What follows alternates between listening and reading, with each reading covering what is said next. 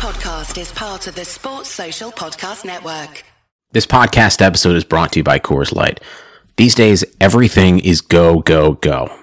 It's nonstop hustle all the time. Work, friends, family expect you to be on 24/7. Well, sometimes you just need to reach for a Coors Light because it's made to chill. Coors Light is cold lagered, cold filtered, and cold packaged. It's as crisp and refreshing as the Colorado Rockies. It is literally made to chill. Coors Light is the one I choose when I need to unwind. So when you want to hit reset, reach for the beer that's made to chill. Get Coors Light in the new look delivered straight to your door with Drizzly or Instacart. Celebrate responsibly. Coors Brewing Company, Golden, Colorado. Haverty's Furniture is here to help you get set for the season with up to $1,000 off, so you can set the stage with style and set the bar more beautifully. So why not settle in together on a new sofa? Because being at home doesn't mean having to settle for less. Even though the holidays feel a little different this year, Haverty's Furniture can help you create the perfect holiday setting with up to $1,000 off plus 0% interest. They could break here, Chelsea. This could be the moment.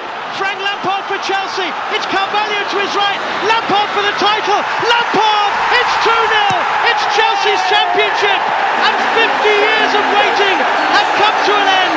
Lampard comes out to Essien.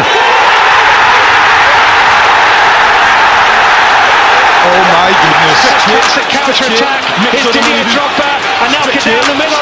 Drogba goes. Scores! Stretch it. Mix it on Manidou. Stretch it. Chelsea 2, Arsenal 0, and Didier Drogba has... Drogba in the centre. McCoy just came from the ground and went forward. Now going back madness. Money that the ball beat back. Just make sure you get it. Stretch it. Make sure the money you drop this. This one must have came from. If the stage ain't gonna be a love thing. What do you mean, man? I sound like this guy. Which guy? I don't even know what he on. Let me sip my tea. Can't take me for a month. Man, I done some time back. Unbelievable! Maras. As possibly bleak as this. Drogba! Maras.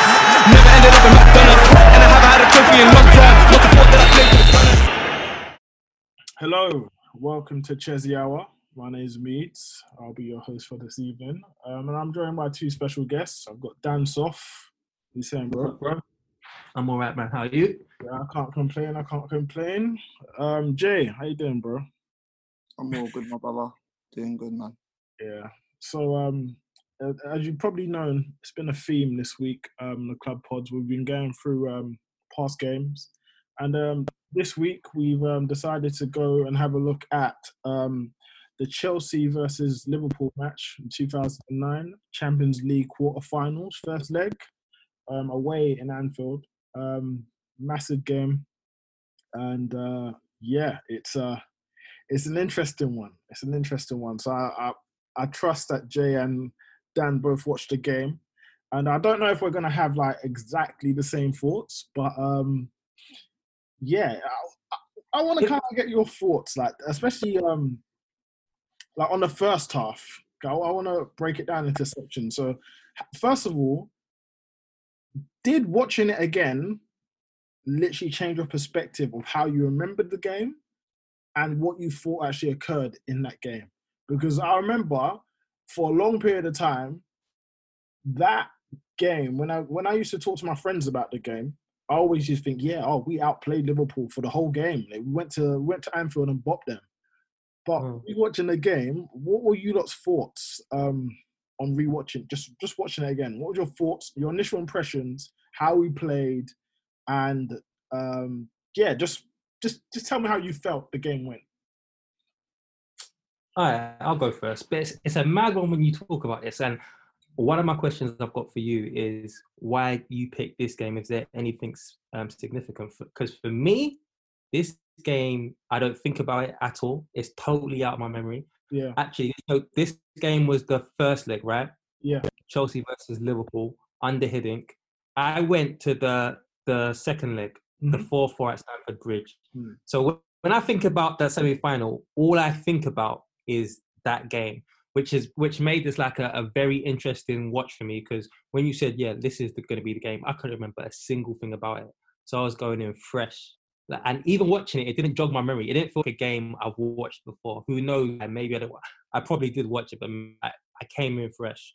And obviously, seeing it was just interesting because seeing the lineup, I expected Mikel to be there as the anchor, but Essien was there. And it's interesting because everybody knows that a hot topic for Chelsea fans is having a protector in front of the defence. So I was like, okay, cool. I'm going to watch for the protector. I'm going to see how he protects. That was one of the first things I saw when I saw the lineup. And also, I saw the lineup, and one of the first things that I noticed was that the back four was, I forgot. Sometimes you can forget about players. Maybe it's just my memory, but the back four was Ashley Cole, John Terry, Alex, and Ivanovic. Yeah. When I tell you that's 4 defenders, those are 4, you know what I mean? Solid, dependable defenders. Like, you know what I'm saying? Yeah. So remember last week when we did the draft, I picked Alex, and a lot of people were like, oh, Alex is... I'm thinking, what? Like, because a lot of people don't really realise that Alex was solid. Yeah. It was a shame. Defender. And even in this game, I felt he was much better than John Terry. I thought John Terry was all over the place, really and truly. We'll get into that later. But like you were saying, the defence just absolutely solid, resolute, rigid. Men. You're proper men. That's exactly it. Proper men. Yeah. And not just men. Do you know what they remind me of?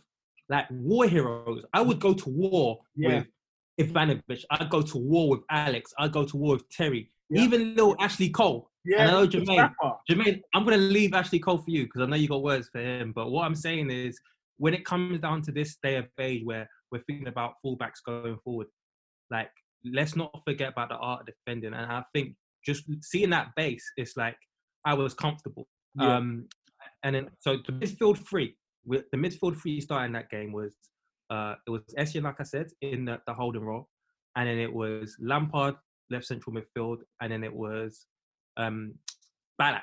Yeah. Now this was interesting for me because Lampard loves to run into the box, and now there's this whole thing with, remember I was saying with Loftus-Cheek, I'm always thinking, all right, cool, if Loftus-Cheek's going to be there, what's going to happen when he goes up? Because Loftus-Cheek, like, we know that Lampard likes to get in the box, and we want Loftus-Cheek to get in the box, but we still want to be solid. So we managed to achieve that in games, and so I was watching that to see, okay, how does Lampard come back and help out, or does he leave it? So that was interesting for me.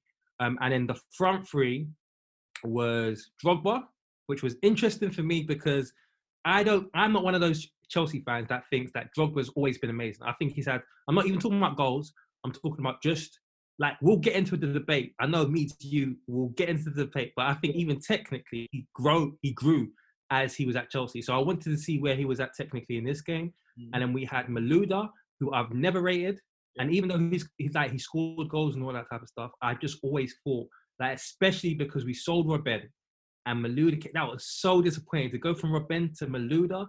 But saying that, like, but the difficulty is that I have to navigate is that Malouda's been part of one of our best attacks ever. Yeah. But at the same time, I just don't rate him. So I wanted fresh eyes on Malouda. And then Kalou, I didn't have any expectations in terms of trying to find out anything interesting in Kalou. But as we talk about the game, something came to light. But that was me. That was my thoughts on, like, the first 11.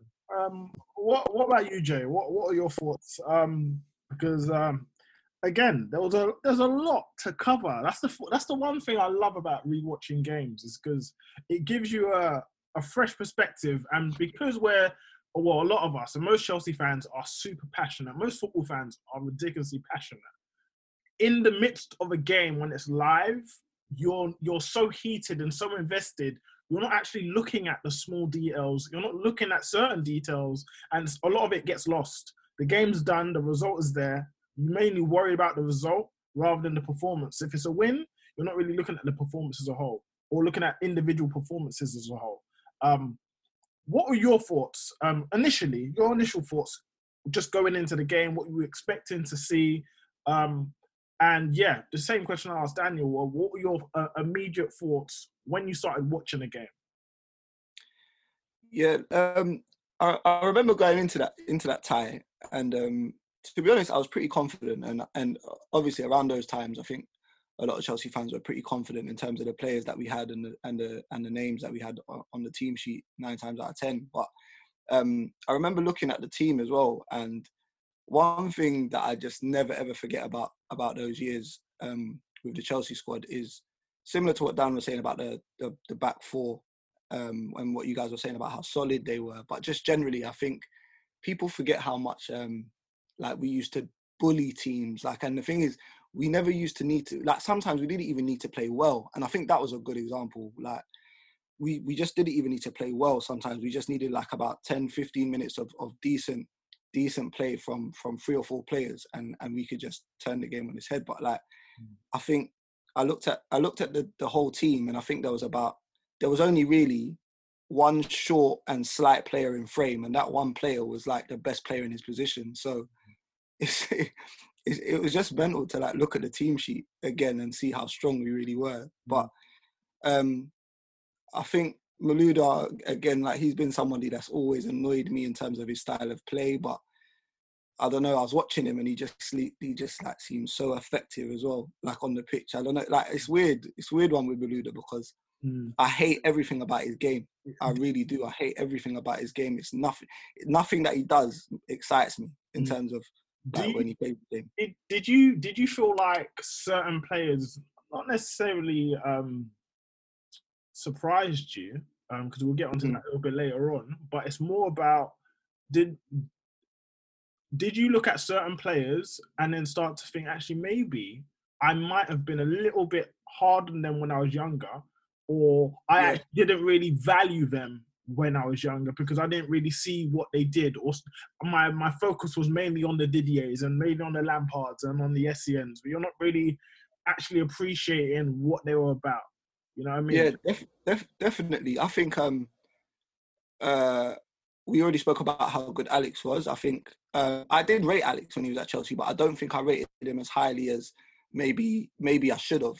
I think watching him there, I think people forget that he was quite a leader as well, like in his career, in terms of wherever he was. So I think he's one of them. And me and Dan spoke briefly as well about well, I think all 3 of us actually did, but about Solomon Kalou as well. And I think watching back again, like, he's I don't know, like, you guys know how I am already when it comes to, like, you know, players like Willian, or players like, you know, players that have like decent ability but they don't really live up to their potential or whatever, or I feel like they should be doing more. I'm very, very quick to like get onto them, and I remember screaming at Kalou so many times like back then, because I just felt like I always wanted more from him. But watching the game though, I do see like he wasn't as bad as I thought. But also, I think it's important to know how good the team was as well. So it's like, you want him to raise to kind of like the quality of the others, but you forget that we had 4 or 5 players that were like the best in their position at the time as well. So it's like, I don't know, man. I think I was probably a bit harsh. It's interesting because, like, me and Dan say this quite often when it comes to Chelsea fans and just, I guess, squad players and rotationary players. We feel like it's quite weird. Like, I generally feel like Chelsea fans, or just fans in general, tend to, or actually, let me say Chelsea fans. I feel like Chelsea fans tend to be a lot harder on squad players than actual first teamers. And I find that quite odd, because Kalou, I wouldn't say he came under immense criticism at Chelsea, but it's almost like, you know, when, say, for example, he missed a chance and there'd be groans at the ground. I remember there was certain instances where Kalou would do that. And it's just it's a bit weird. I find it quite strange. I feel like when you're a player that isn't playing often, and when you get your opportunity and you're not razor sharp, I almost find it a bit weird that you hold them to the same standards as people that actually start week in, week out, and they don't perform, and you're not really giving them that much criticism. I find it quite strange. And like, Kalou, for example, in that game, I thought he was excellent. Just from a tactical standpoint as well. It weren't even just necessarily that he was blowing Liverpool away, but from a tactical perspective, you really appreciated a player like him because he followed out his instructions to the T, but also brought some quality that, I guess, knitted in the offensive side of the game. So it was quite odd. Like, so my first, especially in the first half. So when you were saying, that yeah, as a team was so good, I watched the game and I couldn't help but feel quite disappointed in the way that we played. And it's not. I know that a lot of people used to say, "Oh, Chelsea played poor football," and I used to argue it that no, Chelsea, we don't play great football. We play functional football, effective football.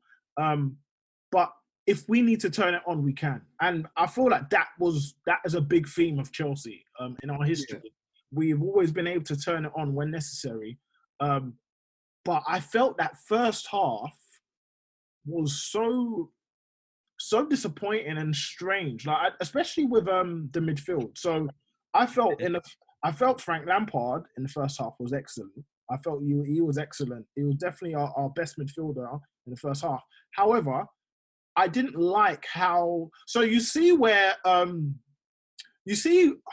there's like games this season where we've conceded where it's a cutback to the edge of the box and someone's able to just slot it in. And people say, "Oh, Jorginho's not doing his job. Jorginho's not protecting the back four. Jorginho's not doing his job." If Jorginho was doing his job, or if we had like a Matic there, or a Mikel there, or Essien there, that wouldn't happen. Or Kante there, it wouldn't happen. I find it quite weird because I look at Torres' first goal, Torres' goal in the match, and I wouldn't say it was a great goal. I feel like it was a weak challenge, I think, by Lampard. On Arbeloa, and he managed to squeeze it into Torres, and Torres' first time finish. But there was no one on the edge of the box. I think Essien got dragged in, and Ballack was just watching. And yeah, it was sort of a bad goal to concede. But it was just weird that I'm almost certain that there wouldn't have been that much criticism of an Essien of an Essien when you're leaving Torres in all that amount of space. And we concede a goal. I don't think there'll be that much criticism. But if it was a Jorginho now, it'd be a different energy. It's quite interesting. And yeah, the midfield composition, I didn't quite like it. For me, I love Essien. Essien is my guy, and I'd play him anywhere. But when you do play him as a DM, you take so much away from him. And it's like, even in that game, like you saw when he pushes forward and goes forward, like we look so different as an attacking outfit, and it restricted him so much. And he grew into the game. Second half, it was excellent. He pretty much locked down Gerrard.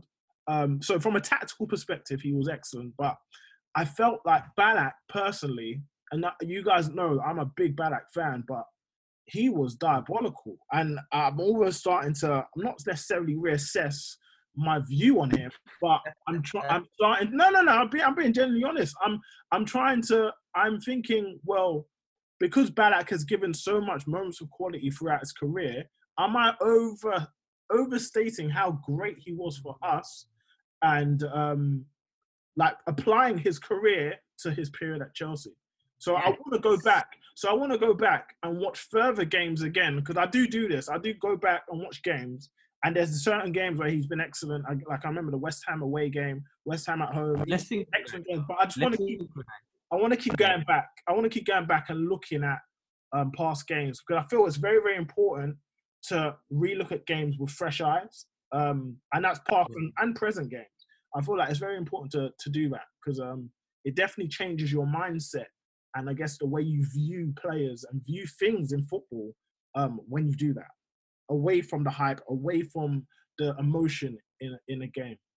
So yeah, Ballack I felt was pretty poor. I don't know, Dan, I know you were probably smiling when you were watching Ballack's performance, because you're feeling quite vindicated. You're probably feeling quite vindicated because because I've been talking about Ballack, so that's my guy. But you're like, oh, I don't know. So when you saw it, you must have thought, Ballack was my prime target. I had other agendas that were higher on the list. And like for me, it kind of did tally up with my view of Ballack. Not saying that I think he's a bad player, and I think we should synchronize when you're watching the game. We should. I want to watch it too, because it's a good exercise. But I think that kind of embodied what I saw of Ballack. Now Ballack, like he scored headers, and you know what? I like his attitude. And even though I don't think he was good, one of the things that made him good, if there was anything that made him good in that game, was he was really nasty. Yeah. Yeah. He was a battler and a fouler. A fouler. You know what's crazy? Yeah.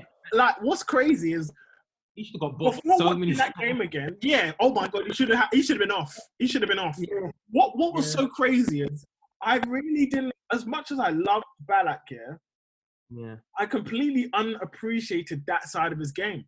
I always used to think about Ballack and think about what he was doing on the ball, how he was getting about the pitch, gliding about the pitch, and he's just like, just about. He's about, you know what I mean? And Ballack he's solid, he's about, he's just getting about, popping it about, and getting in, from. I didn't really appreciate how much of a dirty player he was. I'm going to be started doing that as well, though, because I think he realised as well that he was having a bit of a stinker, and he started just rattling players throughout the game. Yeah. And I think you start to do that as well. It grows, like frustration grows during the game. He got Riera about 3 times. Like, just got him. He just clapped him 3 times. Like, I remember. Yeah, and you know what? I was going to say, when you watch Ballack, a lot of the time he does these kind of redirect passes where he passes with his studs. So like if the ball comes in the air, he'll pass with his studs. But like he's always with his studs up. So even when he's tackling, like he's scraping people's legs. Bro, he's so dirty. Like I was proud to see it again. Yeah. I was happy to see it because it's almost like I miss that aggression. But I then just thought just the stuff on the ball, passing it out for throw-ins and stuff. I was thinking, what? Yeah. I'm thinking, where the hell is this German efficiency? I was so baffed.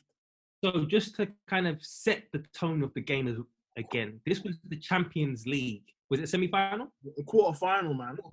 This is a Champions League quarter-final. Like, I don't know about you guys watching, but I didn't really, it just felt like a Premier League match. Maybe because it was daytime.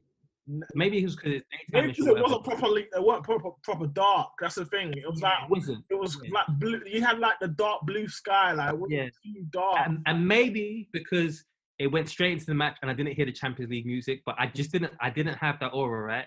But watching the game, you didn't watch it in commentary as well. That's probably what it was. Yeah, there was no commentary, but watching the game, I kind of. And also I read in the match report that this was just in that press conference in the lead up to this game. Do you remember Rafa's facts rant? Yeah. Oh yeah. So that was in the build up for this game. So he was rattled. And if like you mentioned Albert Riera, and one of the things that pissed me off because Meads has already kind of said his point about he doesn't think we played well. But don't forget, you mentioned Albert Riera. Yeah. Like Lucas was playing. Don't forget, this was the era, I'm going to take you back. This was the era when clubs represented kind of countries. So, like, at this point, Liverpool was Spanish. Yeah. Like, Arsenal still had a little bit of French thing. We were, like, English and African and shit like that. So, it was that era. And I was just disappointed. Like, when I saw the Liverpool team, you had Gerrard, you had Torres, you had Xabi. Like, there wasn't much there, do you know what I mean, to be frightened of. Yeah. Whereas when you look at our team, like you said, legends. So it was disappointing that we couldn't control the game. And the reason why I say that is don't forget this midfield.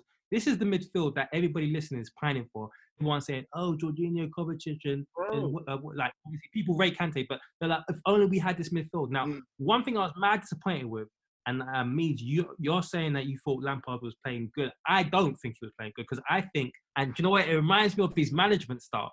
Fair. There was no patience. Everything was get the ball straight over the top. Everything was direct. No, I don't know. Now, I was disappointed that midfield didn't play ball. They didn't play ball between each other. Let me dive in quickly. So I'm gonna disagree with you on Lampard, right? So what I kept seeing from let's go back to the structure of the side and the style in which we tried to play. So first, we were so direct, it was ridiculous. And it was bothering me because I think Alonso, there's a big furore about Alonso and, how he was fantastic for Liverpool and stuff. But in that game, I felt like if you pressed him and didn't give him no time, he was doing niche. And when I mean niche, literally losing the ball all the time.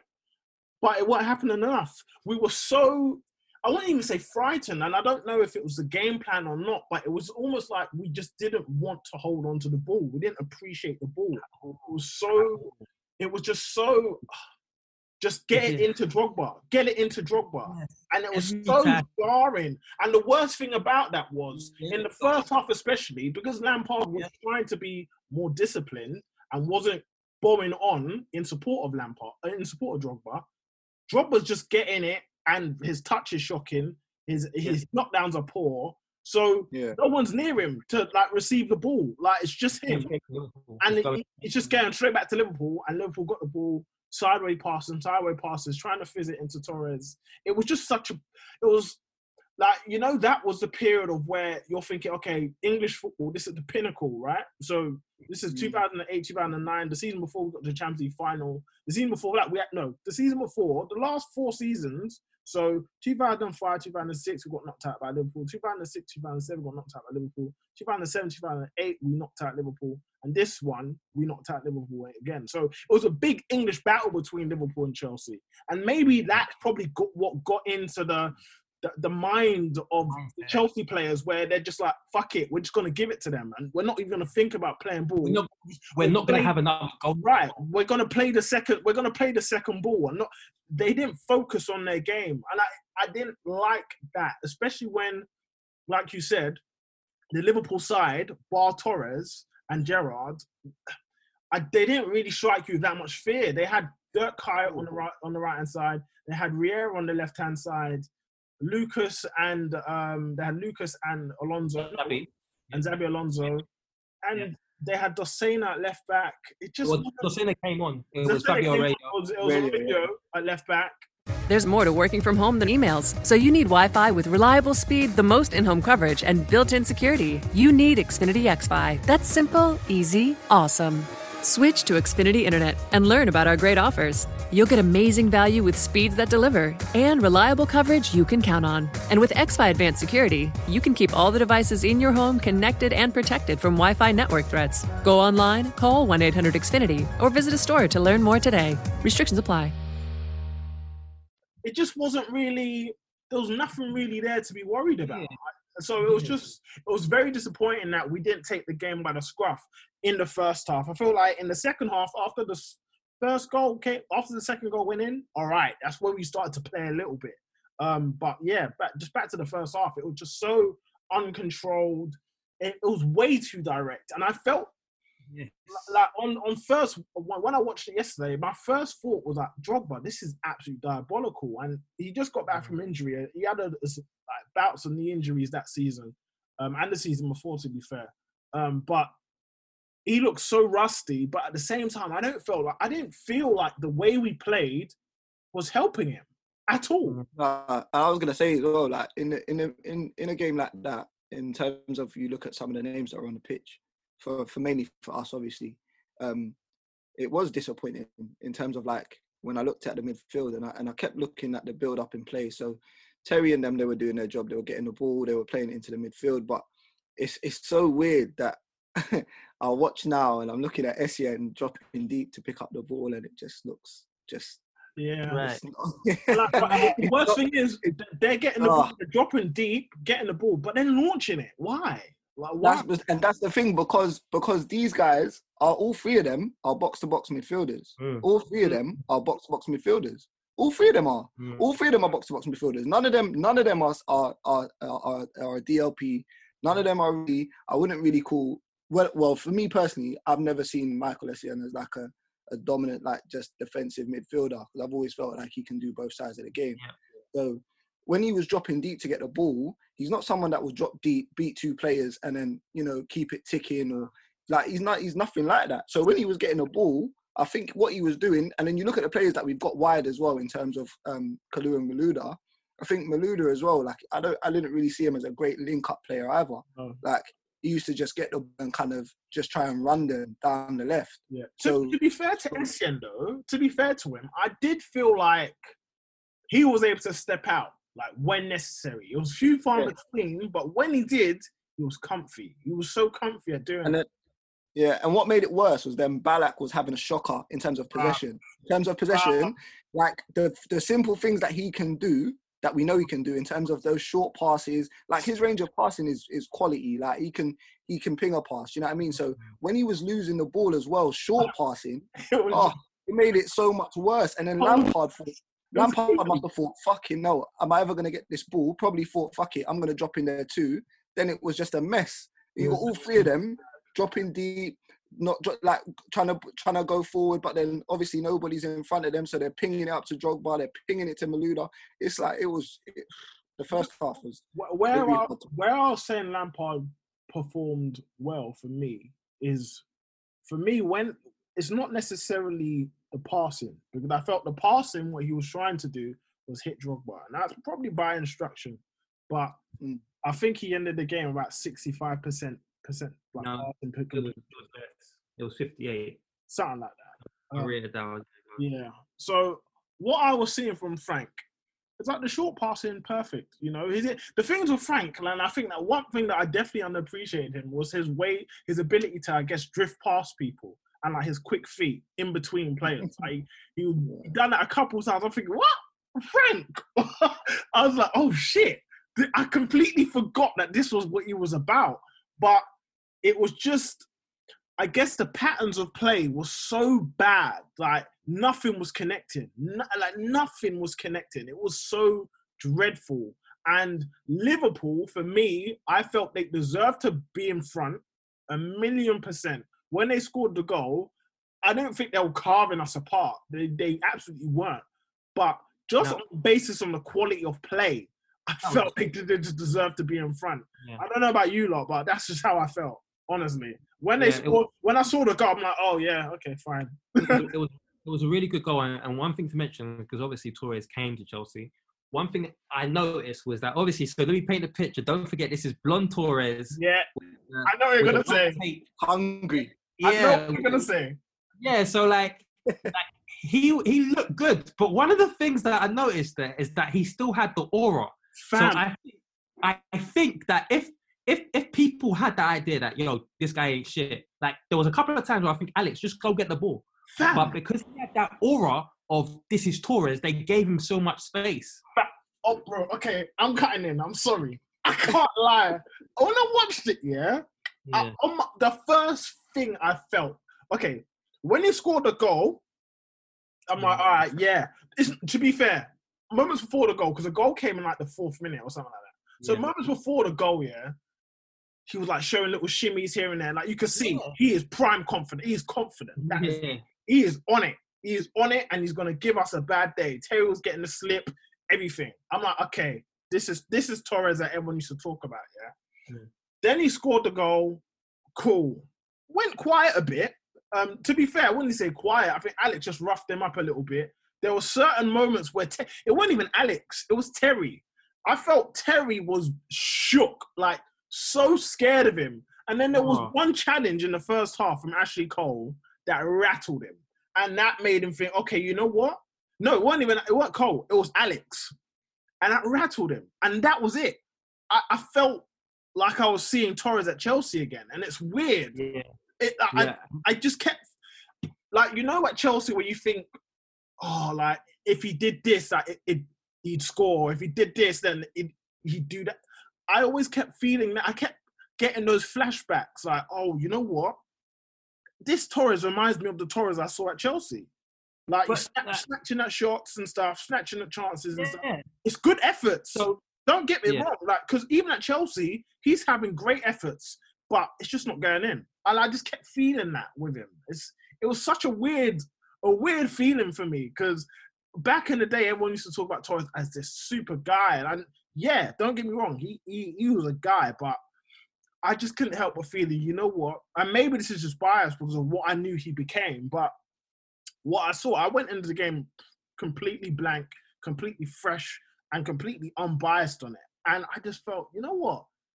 If you kind of like get into Torres, he ain't really gonna bother you that much. That's literally, and like I I swear to you, this is not me just saying it. Like, check my tweets, check my. At the time, like, I always said he ain't that good. He's not that good. But then, how can you keep saying that when man scored 20 goals or whatever? Killing it, innit? But like, you can build an aura. And I was thinking a couple of times, it's like they gave him space because. And to be fair, a couple of times I remember someone got close and he nutmegged them and they went through. And he you know what, he did the channel striker thing well. I think if there's anyone that kind of really went missing that match, if anyone that didn't come clutch, it was Gerrard. He was terrible. I don't remember Steven. Considering how bad the middle was. He was terrible.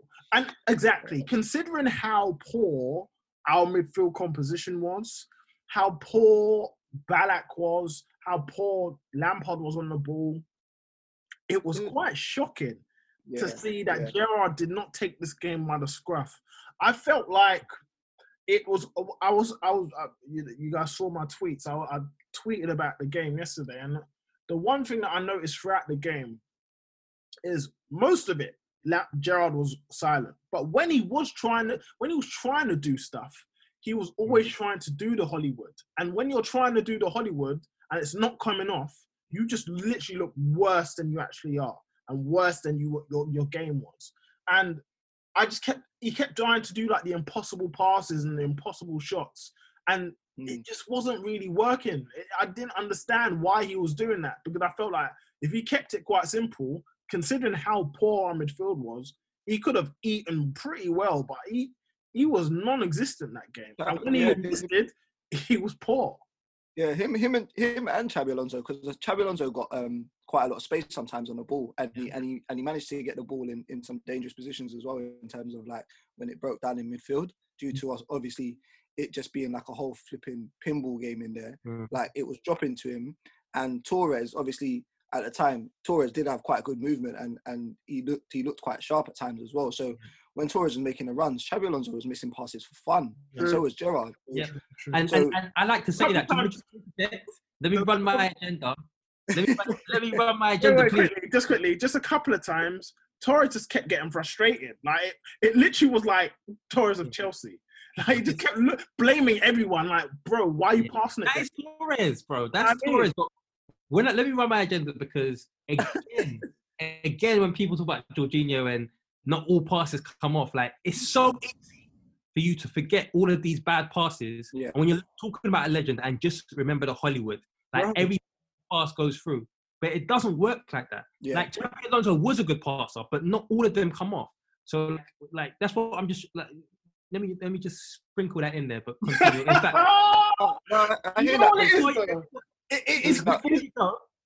it's such a good point to make as well, like, because I feel like unless you watch the games back, like Mead said, it's so important. Like I'm even like coming to terms with the whole watching games back and kind of, you know, changing your whole kind of perspective on what you actually thought things were and how you thought they were, in terms of like you're getting at Jorginho and you're getting at Kovacic and you're getting at all these players in midfield.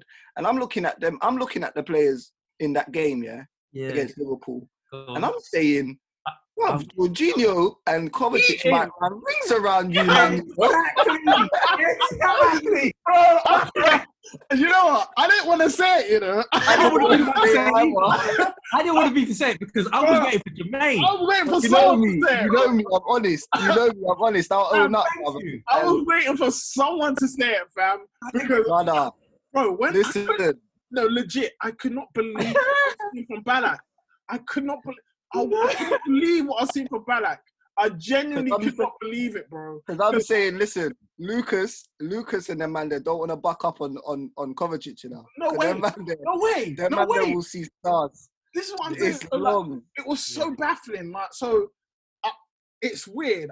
This is why one thing I'm gonna state, and one thing I want listeners to take from this podcast is, if you can, absolutely watch games, past games of your favorites, your legends.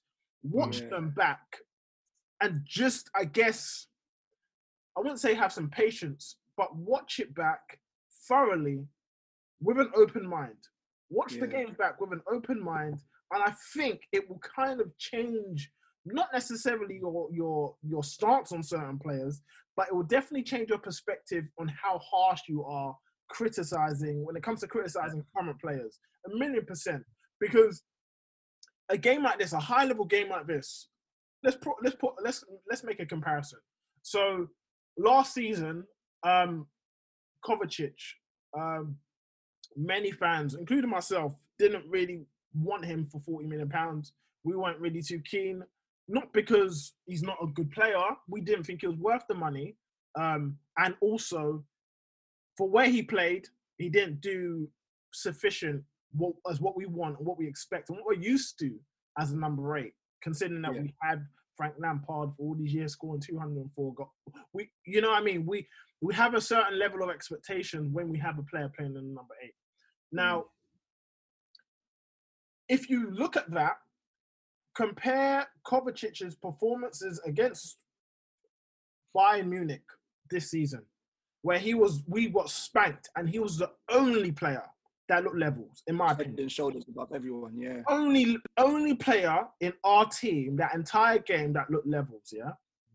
Now, if you start comparing the amount of stick and the amount of flack that he got, the amount of people that said, no, we don't want him, compare his performance against Bayern Munich, and then you compare, say, Balak's performance against Liverpool, you'd think, wow. You'd literally think, wow, night and day. Level in terms of players, in terms of attributes, in terms of application in the game, you're thinking, yeah, Kovacic's completely clear of it. So I think it's important you watch games back. It will definitely change your it should, maybe not definitely. I mean, think about it like this. It should change your perspective.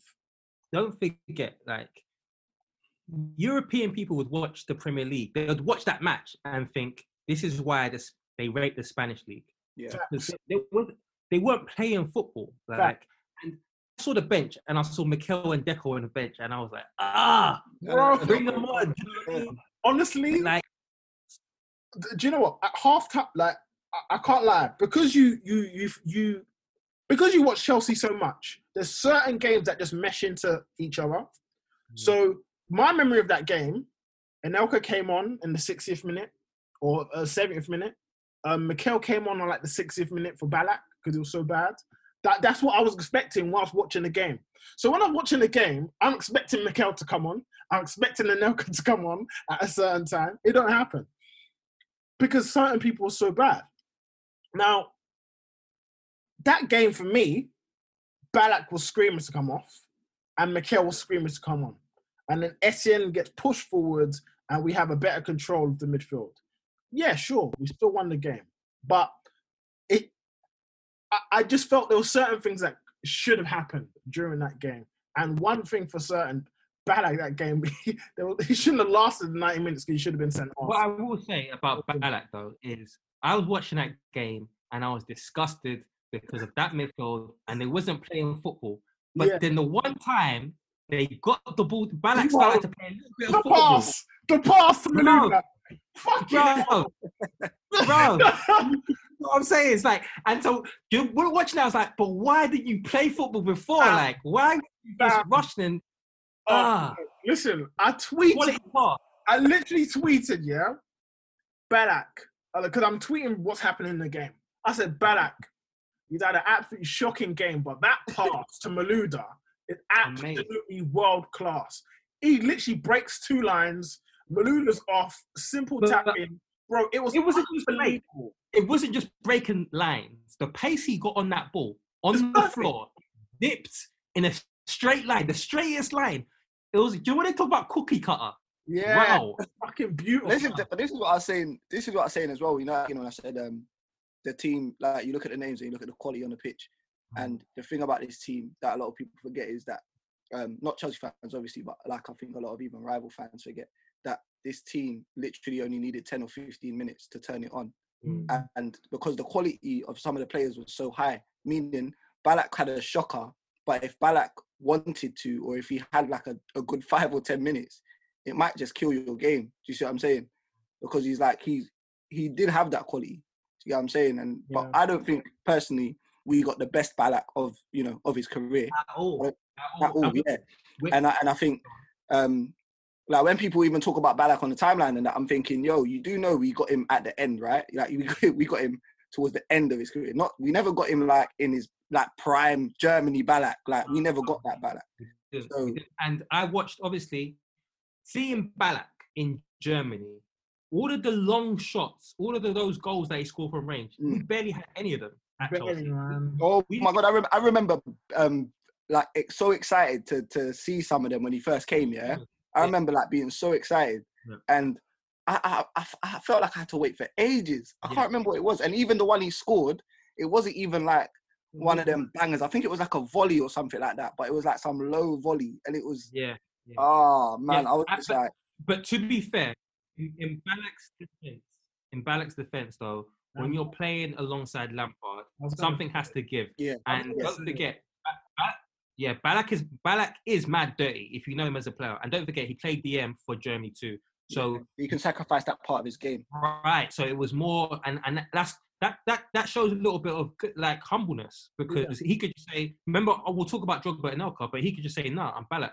I'm going to play close to the goal and I'm going to keep on shooting." But he's a leader and a captain as well, and he knows it is. I know, but also he's understood what it means to lose. Yeah. So he doesn't mind sacrificing because he didn't want to lose again. That's the most important thing, and I feel like now we keep doing this thing where we're comparing the current to the past, and I think that's a prime example, 1,000,000%, because it gives context, and I feel like what I saw, what I noticed of the game, or what I noticed in the game, is a lot of sacrifice, which is quite a weird thing to say, but I noticed a lot of sacrifice. I noticed at least 4 players literally sacrificing their entire game just for the team.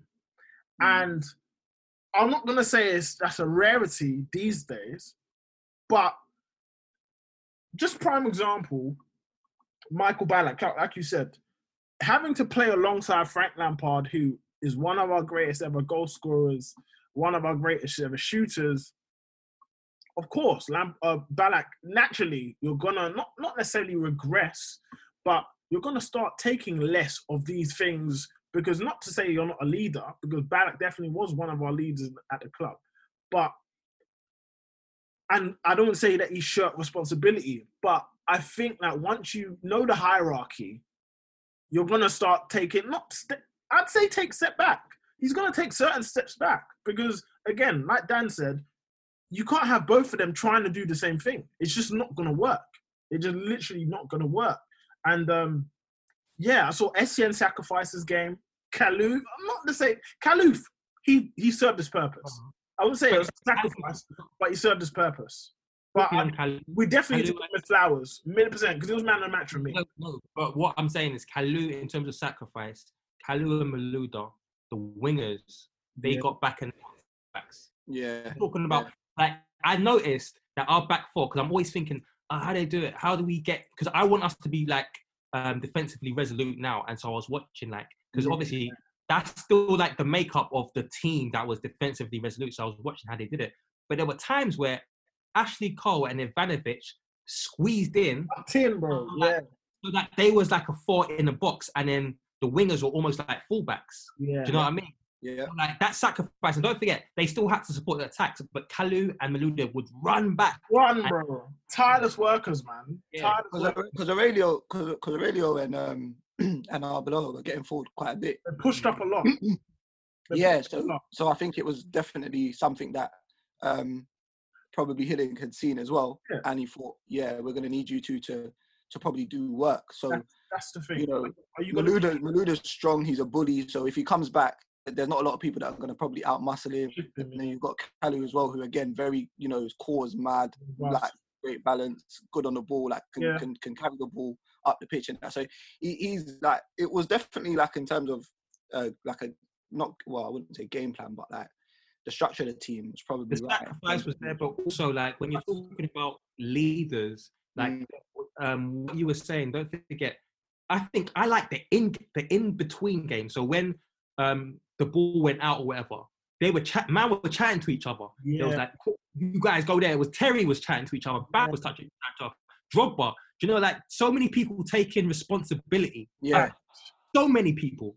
Terry, like this, everyone was taking responsibility. It's crazy. Like Ashley Cole as well. That's the maddest thing is, even the players that are not having great games, like, they're all literally binding together. Fuck it. Like, even though we're having stinkers, fuck it. You don't lose your man. You don't lose your man. Like, it was literally like going to war, like you said. Literally. It was very much, the only way I can say it is very manly, very menish. Like it doesn't, like, even like Chelsea, when we won titles under Conte, like, there's certain times and certain matches where you don't feel like people are taking responsibility. It's all like, I can't explain it. I felt like that title win under Conte was sensational from Conte because of his absolutely elite tactical genius. You get what I'm trying to say? I think Conte had enough testosterone for that title. Bam, exactly. Himself. That's what I'm saying. You know what I mean? But that's what I'm saying. So he was like, Conte, not only tactically was he incredible, but as a man, like, he was able to be the driving force. And you've got Costa as well, who's a driver. Like, you see what I'm trying to say?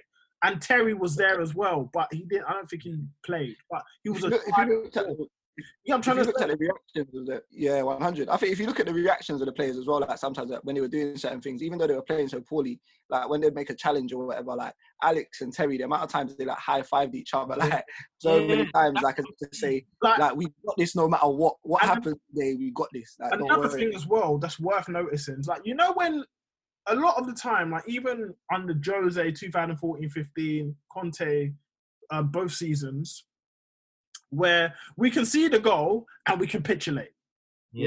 Our heads drop, and they visibly drop. After we conceded a goal in the 4th minute, there was none of that. There was not a single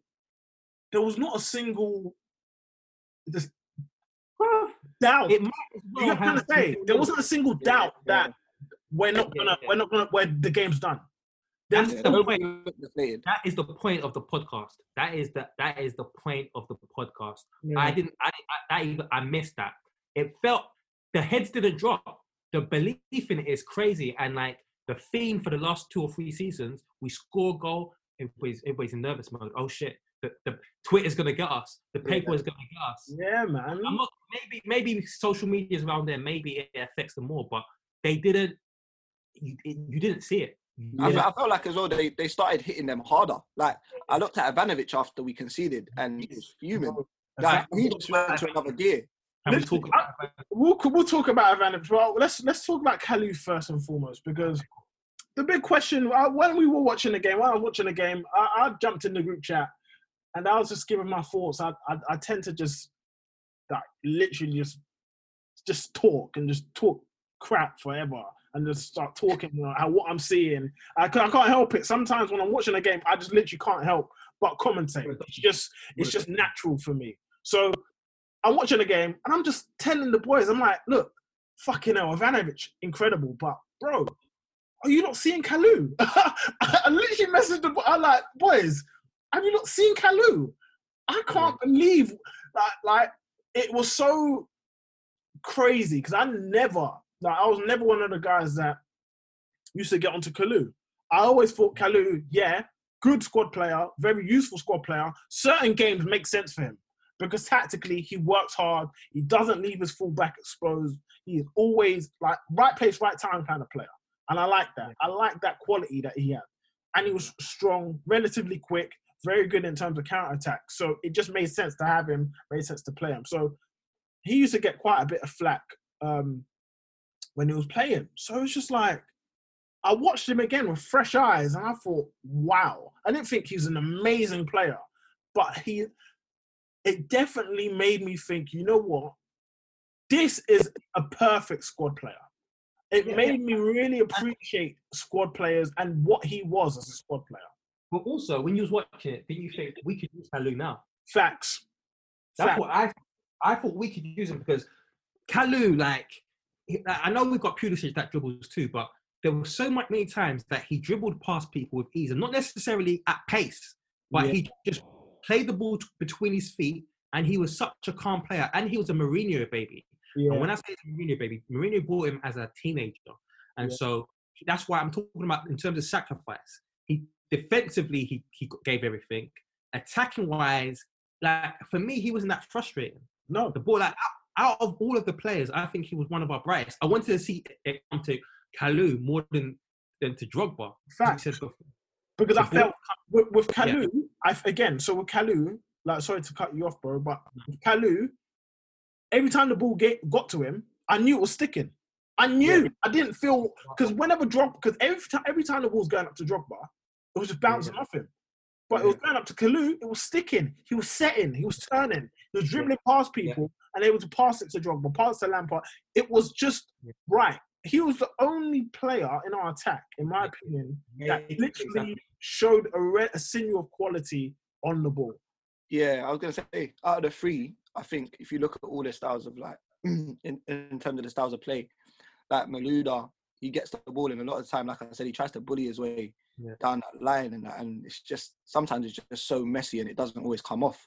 But he was quite good at it, to be fair. But I didn't really want to see that all the time. So out of the three of them, I do agree, like when I was watching it, when the ball went to Kalou, like he had such good feet in terms of in tight spaces. Like he would do this little sidestep all the time to get past the player. Like he'd had little step overs in his locker as well. Like he did have stuff like, and I remember just watching him like, and it's mad how your past judgment affects when you even watch him a second time, because you almost kind of like just disregard him, because not everybody, but me, myself, I'm saying, like when I was watching it, straight away, I kind of like just disregarded like Kalou, because I was like, I knew that back in the day I was always getting onto him, and I like disliked a lot of the stuff that he did.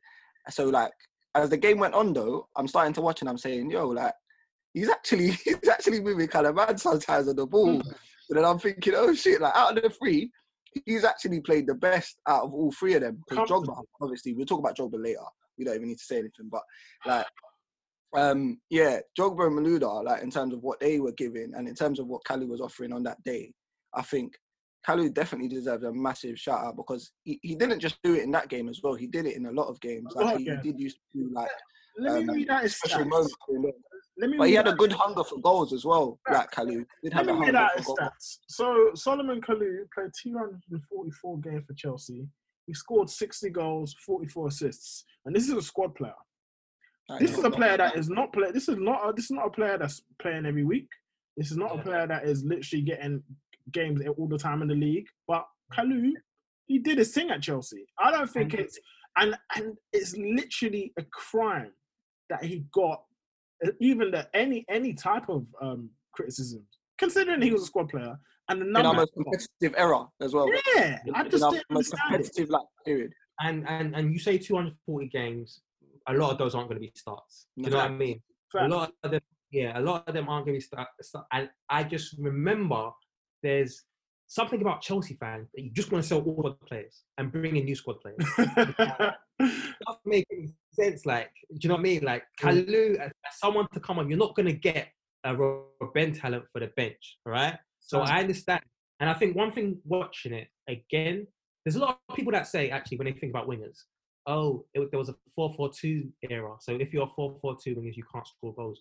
But don't forget, when you see most teams now, when you're playing a 4-3-3, the right foot is on the left and the left foot is on the right. Mm-hmm. Like Kalou was on the right side, so it's not like he could just cut in with his left foot and score. It already hampered his game a little bit. Yeah, it's harder.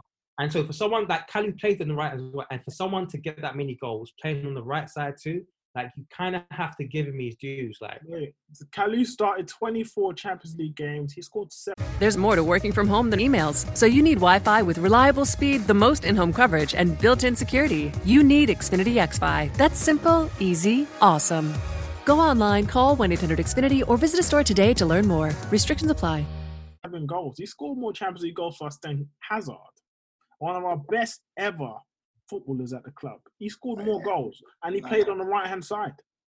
Yeah, I know as well. Exactly. And I know what people are going to say. I know people are going to say, okay, cool, it's one match. If we, in 10 years' time, we could do a Willian match against Spurs, and people are like, oh, wait, don't forget, we still have the perspective of we've watched all of this. Mm-hmm. But now it's like, you know, like when you've tasted something you haven't tasted, or like you smell a smell you haven't smelled in a long time, and the memories flush back. Yeah. So it's not just about this one game. Like, it's the context of, oh yeah, I remember. Yeah. It's just a lot of I feel like a lot of Kalu's criticisms were definitely out of pocket. Harsh. Definitely harsh. Mad. Yeah. Again, he only started 94 Premier League games for us, but his numbers are very, very impressive. 36 goals and 94 starts, 25 assists. His minutes were very limited, man. It's refreshing. It was refreshing to see Kalu again and watch him up close again. But yeah, I think he was definitely one of the standout performers for me. Everyone dubs this as the Bane match, the Branner match, Branner's birth, because that's where he scored his first 2 goals for Chelsea. Monster. Bro, listen. Aside from the goals, let's put the goals aside. The guy was physically incredible. Like, when it comes to pace and power, that's real PNP. Ivanovic had real PNP because I used to think, he's really not that quick. But Ivanovic, when he was like 24, 25, he was quick.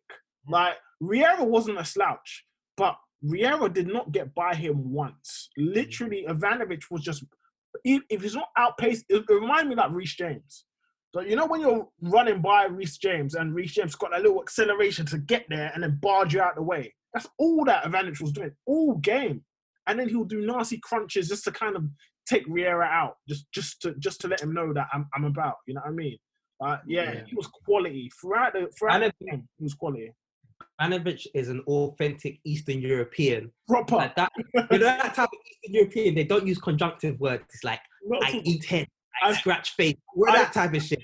I kill you, I fuck you up. Yeah, that's what it is, bro. Like, and it's crazy. And you know what? When we bought him, I can't remember from which Russian club, but the Russian club he played for, he played right back there. Now, when we bought him, they said right back, centre back. And I was dying for him to get games, but he just wouldn't play. They just wouldn't put him in. They just wouldn't put him in. I didn't know that this was one of like his first big matches for Chelsea because he looked amazing. It didn't look like he just came to the team. Nah, he looked like he'd been there for a while. Yeah, and like I know we love Reece James, but again I was thinking, imagine if we had young Ivanovic now. Bro. I would love James, bro. Like he had everything. When you're talking about you create a monster, like an Eastern European villain in the machine. Like he had everything. That's him. Like he was just. I wouldn't want to play against him. I don't think anyone would want to play against him. But also, like a centre back. When you have a centre back that plays right back, usually they're not moving like that. He moves all the way up and down. He can run on the ball. The cross that he put in was, when I tell you he put in a cross, like I know we love these. It was Malouda Malouda was supposed to be on the back of it. On the end of it, yeah. Cross was it was phenomenal. It was one of the best crosses I've seen this season. And like in terms of just watching football. Yeah. Whipped it past everybody. It went past everyone. And the trajectory was beautiful to watch. It was flat. It was delicious. Yeah. I remember that. The maddest thing with him is that as well. Like I just loved watching the fullbacks that defend first. Yeah. Like it made such a change, like such a difference to like obviously football now. And I'm not saying I dislike like the attacking side of it because I love it, but my thing has always been if you're a left back or a right back, your first thing to do is defend first, innit? That's what we need. That's what we're gonna need if we're gonna stop all the best attackers coming against us, innit? Mm-hmm. So to watch Ivanovic, like his defensive display was ridiculous. But the best thing about him was you'd look at him and you'd think this guy ain't gonna be a dribbler or gonna be up there crossing the ball like that. Mm-hmm. Nah, cuz he been doing it for time, and he done it against like PSG when we needed him. Yeah. He done it against like he come up against Liverpool and done what he did with his 2 goals, and was just like bullying man on that right hand side all game, and he's just different as well. Like he's a mad athlete, mad flexible as well, mad acrobat. He's a different kind of fish, Ivanovic, man. Yeah, I'm saying testosterone FC, bro.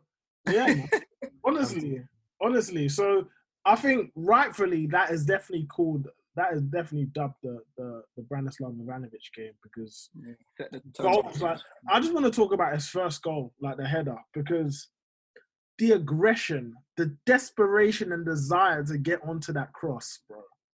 Fucking hell, bro. You couldn't stop him. I think it was Alonso that was on him, bro. Like, Alonso tried to put his arm out and he just literally burst past him. Like, the desire was incredible. Bro, honestly. Did any of you look in the box and look at the players that were actually all waiting for the ball as well? Bro, all monsters, them, yeah? all monsters. Like, Alex, Terry, Ivanovic, nah. Bro. What's mad, yeah? So, you see me, yeah? When Ivanovic came to the end of his time at Chelsea, I think like he stayed a season or two, a bit beyond where he should have left, but it just reminds me like how the mighty have fallen, like it, because he was so fucking good, like ridiculously good. But yeah, man, shout out to Brannan, man. Shout out to Big Ben. Bad thing. I love that. I love that. I was gonna say, let moving swiftly on, because there's one thing I want to discuss, man. Oh man, like look. So me and Dan, we've been talking about strikers and the striking situation at Chelsea, and the hierarchy about having, you know, like a predisposed, you've got your preset winners, and everyone else really isn't going to be given an opportunity. Like that idea, I hate it. Dan hates it as well. This is just one that's not fair. The meritocracy is just not there. And a prime example of this is Didier Drogba. Throughout his career at Chelsea, and let's not get it twisted, Drogba is a certified, bona fide legend at the club. Absolutely. No way. You know what I mean? Absolutely undeniable legend at the club. Undeniable in terms of his big game performance. It's just undeniable. You can't deny the man, yeah? But there is no... I think it's very difficult to question, or very difficult to say otherwise, that he definitely made it a lot more difficult for certain other strikers that arrived at the club or was at the club to play with him, because he was the main guy. Well, after 2006, he became the main guy. And I guess it was the managers and the players that came in, their responsibility and they had to show that they need to be number one, right? But the problem is when you have, you know, a top goal scorer, someone that has won a golden boot, you have someone that's, you know, a leader in the club, and they've got a say. They've got they obviously have some form of sway at the club and with the players as well. It's very difficult for another striker that's coming in from a foreign club or another club to come in straight away, and if they don't hit the ground running, it's very difficult for them. And especially if you've got a striker that will generally make it very difficult for them to play with them as well. So I remember there's a famous quote from Scolari, again, the 2008-2009 season, where Drogba actually had a knee injury. And this season and the season before then, he wasn't actually pretty good because his knee was just playing up throughout the period. And Anelka on absolute fire. So Anelka was our top goal scorer. By December, he scored 14 Premier League goals. He had 19 in all comps, literally flying. And I think by November, December, Drogba gets back from injury, still incredibly rusty. I think he scored one Premier League goal up until December. Very, very poor season for him. So coming to the Liverpool game, it was all, again, Drogba got the nod, despite being clearly rusty. By this time, Scolari got sacked and we installed Hiddink. And Hiddink is not really the guy that likes to rustle feathers. He is not that guy. He is literally going to stick to the core of the side, the trusted core of the side, and go with that.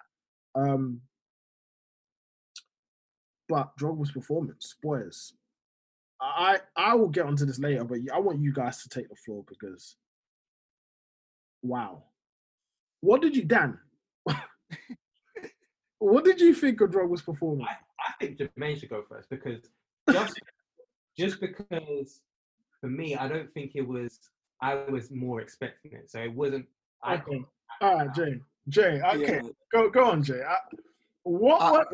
Okay, first of all, because you knew the result beforehand, you knew he scored, and like you said, you didn't watch the game. You ain't watched that game for a long time. So going into watching that game, what were you expecting to see from Didier? Because you know Didier's given it to Liverpool a couple of times. So what were you expecting to see, and what did you see? And did it surprise you? Did the difference between the two surprise you? To be honest, with Drogba, throughout the whole time I used to watch him at Chelsea, I used to always think baggy touches and little parts of untidiness and all of that. Sometimes I wouldn't be surprised by it. But certain games I would just feel like I'm probably not going to see it as much. Once or twice, maybe here and there, but not as much. But you see this game, when I rewatched this game and I saw how many times that ball just would not I kept on thinking of Giroud. I thought of Tammy. I thought of every striker that could probably have held up the ball better than him on that day. Because my word. And then he blasts it over the bar. Yeah. That's there's too many things, bro. Before we get into the chances, but let's talk about trapping it. It was like all it was missing was, you know, that music that they play on those compilations. Someone's having a bad day. Look, you showed a man this game. Oh my God. I don't want to do this. I don't want to do this to my own goat, I don't want to do this to my own goat, but I swear I will make the video. I don't want to do this to my own goat, because, listen, Drogba's giving me too much joy, but, bro, this performance, oh, God, diabolical. The maddest thing is it panned, one time it panned, the camera panned to Anelka on the bench, and I said to myself, I see that look in his face, Do you know what? Okay, so you know the thing is with football, and when they televise it, the best thing is, cameraman, they'll either pan to you when you're having a stormer, having an amazing game, or pan to you when you're having an absolute stinker. And because the match we watched, the video we watched, had no commentary at all, So it's the camera just kept panning to Drogba. Like every 5 minutes, it kept panning to Drogba. It just saw that moaning face. You know that face when he's just moaning all the time. You know that early Drogba when he first come in, he's dropping all over the floor, asking the ref for free kicks. That's the moaning Drogba I just kept seeing. Bro. It was killing me. Drogba wasn't even diving or falling to the floor. None of that. None of that. What was killing me is just his face, because he knew he was there. He knew he was bad. He knew, and the camera kept panning to him and bro, it was killing me because it was like literally every 5-10 minutes. Every 5-10 minutes. And I'm like visualizing and just hearing Clive Tildesley in my head, like saying, her Drogba's having a terrible game. It just kept killing me, bro. The maddest thing is, one time he crossed it with his left foot, and it just flew right off the pitch, man. And I said, what? I said, this ain't Drogba. I said, this can never be Drogba. This ain't Drogba. Do you know what? Because bro, how can I put this into words? Drogba for me in big games, period. So this game, again, I had this idea that he was just giving it to them. He was giving Carragher a bad game, because I've seen him fist up Carragher non-stop for 90 minutes in certain games. But this one, no. Carragher ate him alive. Like, literally ate him alive. It was so light for him. It was so light, because my Drogba question was is so bad, right? Sorry, man. Yeah. My question was, though, as well, like, do we think that Drogba took a lot longer than we actually that we generally thought to get polished into like the perfect player? Do we think it took like a little bit longer than? So me and Dan disagree on. So this is where me and Dan have different like views and stances, right? So me personally, I didn't feel like technically he was super porous when he first arrived. One thing that I noticed from the get-go, and I always believed it, Drogba, 1,000,000% suffered from rotation policy at Chelsea. In the first 2 seasons, he suffered because we had Mutu, we had Johnson, we had Drogba, obviously, and we had Crespo. Crespo left. Yeah, we had Kesman. Crespo, no, we had Kesman as well. Yeah, Crespo was on loan to Inter. Crespo went on loan. And then the season after that, we had Crespo, we had Ida, we had Drogba, and we had, I think, Kesman again, wasn't it? No. And no, it wasn't Kesman. It wasn't Kesman. No, Shevchenko came the season after that. We had another.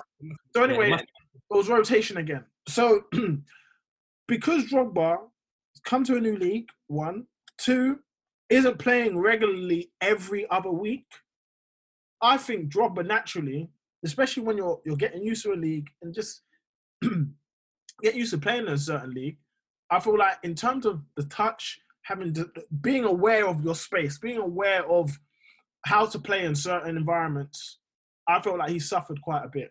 Because I felt in the season after that, so 2006, 2007, is when everything clicked into gear.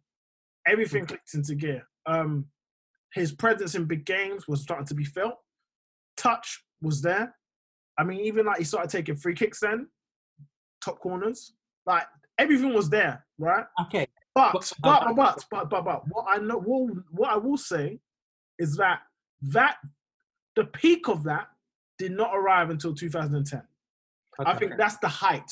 So where I agree with what you're saying, Dan, is in saying everything was just smooth. Everything in 2010, where he got the 35 goals or whatever, 39 goals, it was just smooth. Everything was just smooth, crisp. Touch was perfect. Like everything was just smooth. I get not the same player. They're not the same player. They're not the same player. I'm not saying that. No. But what I'm saying is, Mees, when you watch a 2010 match and you watch that match, that Liverpool match, how are these the same player? Bro, how are they the same player? It's crazy. Honestly, words fail me because this match, it literally made me start re-evaluating everything. I was looking at Drogba, I was thinking, I literally gasped. Wow. Like, what? Is this my Didier? I couldn't believe it. So for me, the first time we all saw Drogba, I think, was Marseille versus Newcastle. Newcastle. Yeah, Marseille, Newcastle. And when we watched that match, the commentary, I don't know if you guys saw the same shit, but people was like, yo, this is kind of Thierry Henry-ish. Yeah. Now, when you talk about Thierry Henry, the first thing you think of is technique. Yeah. So for people to say Thierry Henry-ish, obviously, I'm not saying he didn't have zero technique. But what I'm saying is it's on and off. And like we talk about Bakayoko, we watch him in the Champions League and everyone's like, oh my God, new Yaya, etc., etc. Yeah. What I think is people can colour him from a few matches, everything. Right. And I think with Drogba, when he came, I think he was mad raw. But my things, like, you've seen me with Kovacic, you've seen me with Jorginho, you've seen me with so many players, Barkley, etc., etc. Like, I think a lot of people hone in on people's weaknesses and they want to sell them for weaknesses. The reason why I don't do that is because I know that under the sun, there isn't many players with weaknesses. So as long as your positives outweigh that, it's cool. So with my problem with Drogba at the beginning when he first came was that this guy had weaknesses and the positives wasn't outweighing. Meads has mentioned that he was rotated. Fair enough. But at the same time, I wanted motherfucker out. I wanted a different player, but he grew so much. And like, I watched the 2010 match against Arsenal. I don't know why we watched it because we got smacked 3-1. I didn't understand that we got smacked, but I was watching the match and it was good. I watched it. Are you talking about 2010-11 season? Yeah, it was the season after we won the title with Ancelotti, second. Yeah. And the commentator was just eulogizing about Drogba's touch. Yeah, and that's night and day.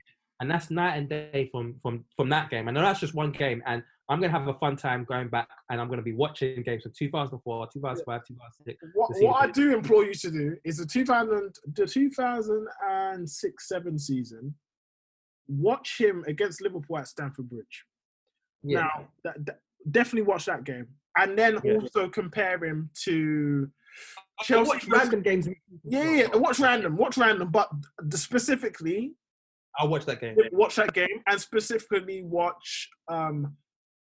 I think Also watch the game against Barcelona at home as well. Yeah, Also watch in 2010. Watch Chelsea versus Arsenal at Emirates. Send me the list, because the game we watched, don't forget, we spoke about it. Our game plan was to get it up to Drogba. Yeah, up to it. That was our game plan. Yeah. And man couldn't trap the ball at all, and that was our game plan. But that's insane.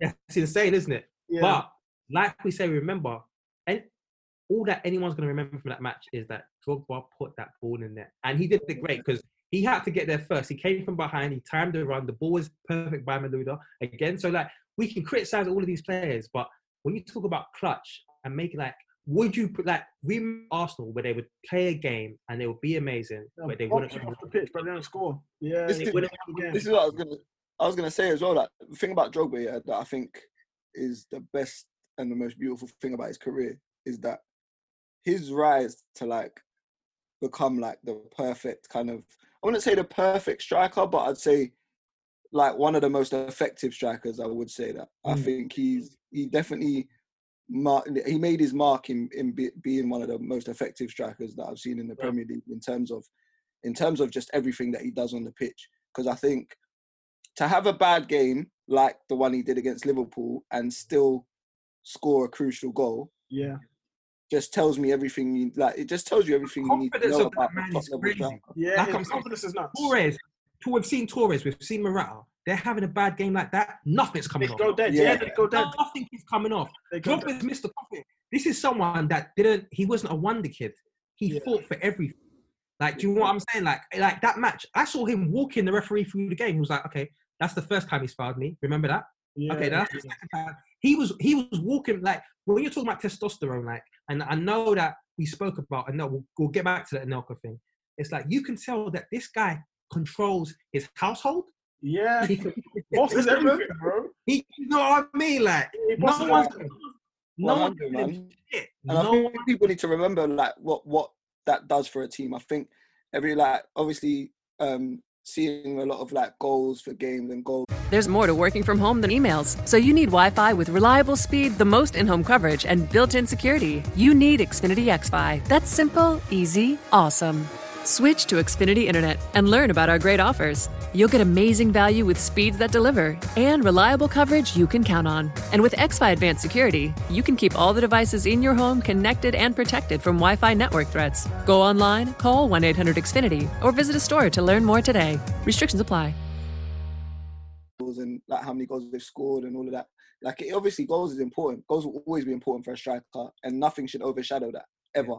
But in terms of somebody like Drogba and having a player like that means, if you do watch a few of Chelsea's games, even if you're not a Chelsea fan, if you just watch some of his games and you just see some of the games where he doesn't score, but what he does on the pitch, in terms of even for others, what he does on the pitch for others, even for them to raise their game, he's just an insane character in terms of on the pitch. I think like credit to him in terms of improving technically as well. I think I was shocked at how bad he was in the Liverpool game because I didn't think he was that bad at that stage.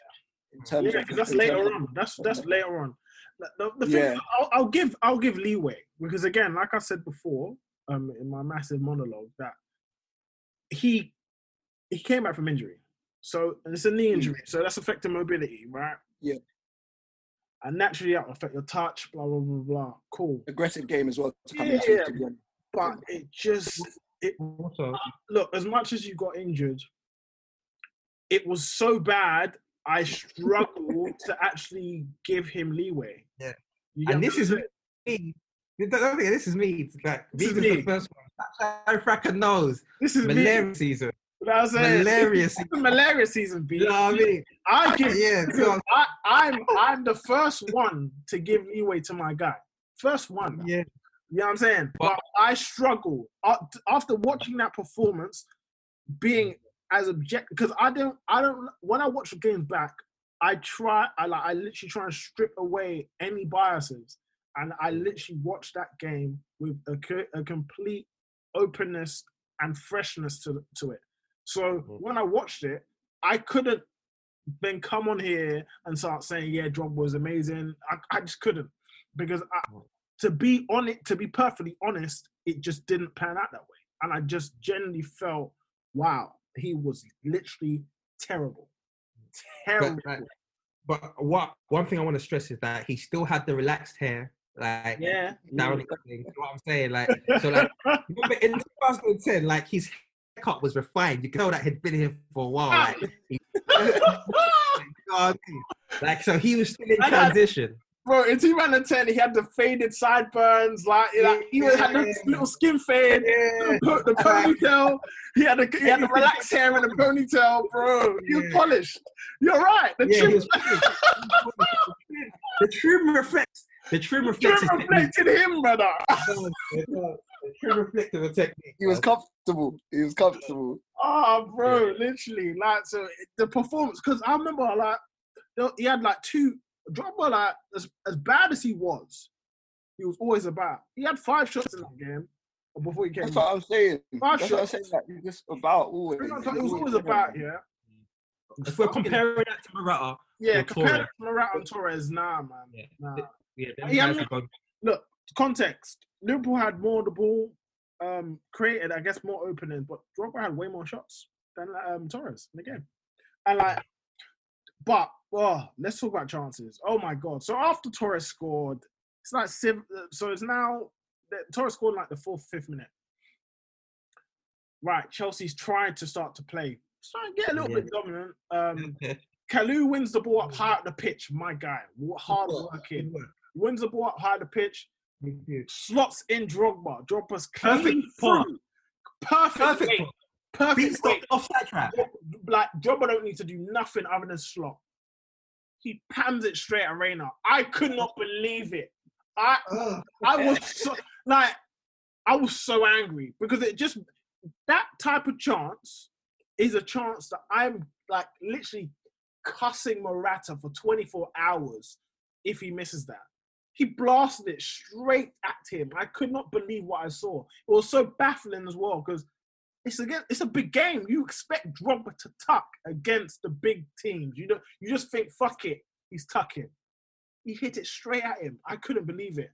He had time, space. He could have went round him. He could have dinked anything. He just hit it straight at him. Mad. Then, later on that half, left foot.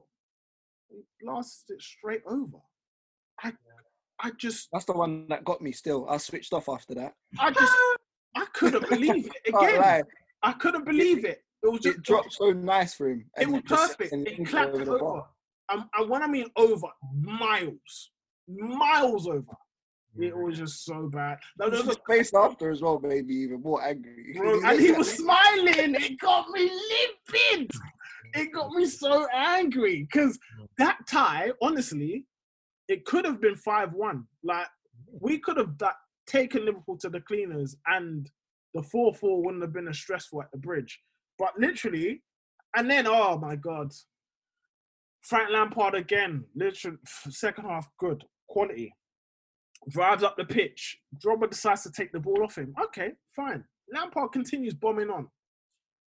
Kalou, so it's a 3v3 right now. And Drogba's on his left foot. He could just slot in Lampard, who's made a run in between Lucas and Skirtle, I believe, or Lucas Carragher. What does he do? Oh, we're 3-1 up. Fuck it. I'm going to try a thing. He tries to clip a ball up to Kalou at the back stick, who's up against Carragher, or Dossena, sorry, up against Dossena. Left peg, he clips it up. And Dossena almost scores an own goal. But if he slots in Lampard, that's 4-1. Why? And Lampard turns to Drogba and says, why, bro? He literally ran 50, 60 yards. Like, why? Like, nah, man. Drogba's performance was diabolical, bro. And what kind of hammered it home was Anelka came on for Drogba. Oh, my days, yeah. And Anelka is the epitome of technique, the epitome of...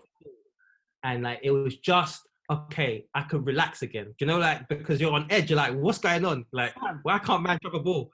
And like, that kind of throws your perspective into anything. Was Anelka good? But then Anelka makes you feel sane again because everything's exactly how you remember it, and it's like yeah. Anelka, you don't get any different. There's no difference. So when I watched Anelka, I never felt, oh, Rod, this is new Anelka. No. I know Anelka. I got what I knew of Anelka, I got exactly what I expected, because his touch was class. Yeah. He's strong as well. And the best thing about Anelka, he's so wriggly. He just dinks away from people. So you try and tackle him, he'll just kick it and just dink over you. Like, he finds a new angle and then bang. Yeah, man. So, like, just to start comparison, and as we won the game. Yes, we won the game. But I just felt there were just certain decisions that long-term kind of cost us, man. Like, especially in the league, the decision to continuously play Drogba, even though he weren't really scoring, it was just baffling to me.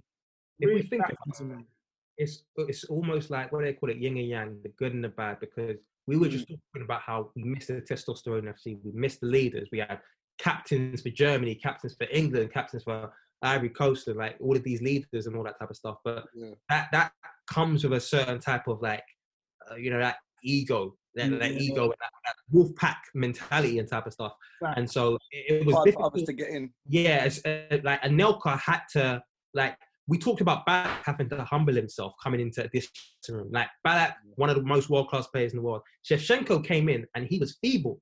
Do you know what I mean? So big names would come into this dressing room and they'd have to earn their stripes. So it was mad difficult, and like it's bad because like we could have used Anelka and Drogba together earlier. They only started to play together towards like Ancelotti time. Yeah. But like, it was difficult for Anelka, because even though Anelka deserved to play, like you said, 15 goals from August to December, but then he had to bench for Drogba, who we could see.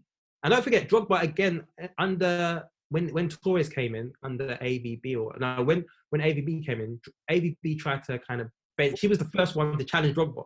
Yeah. He was the first one to say, "Fuck it. You're on the bench."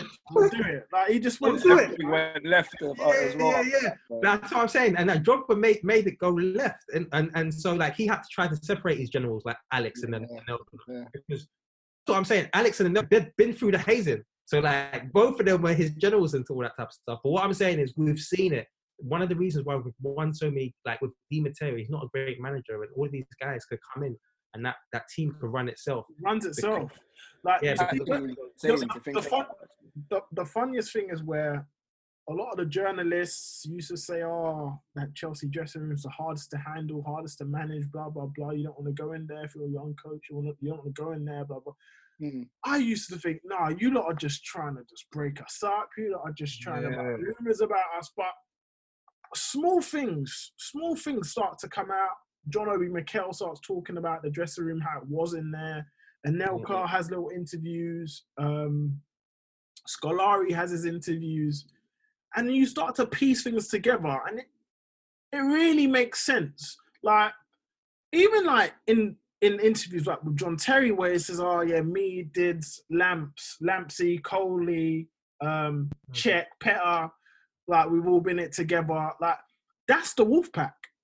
Yeah. Like, that's the wolf pack. You know what I'm trying to say? Like, Ballack was, he's like a lieutenant to them lot. Them men are like the war generals, right?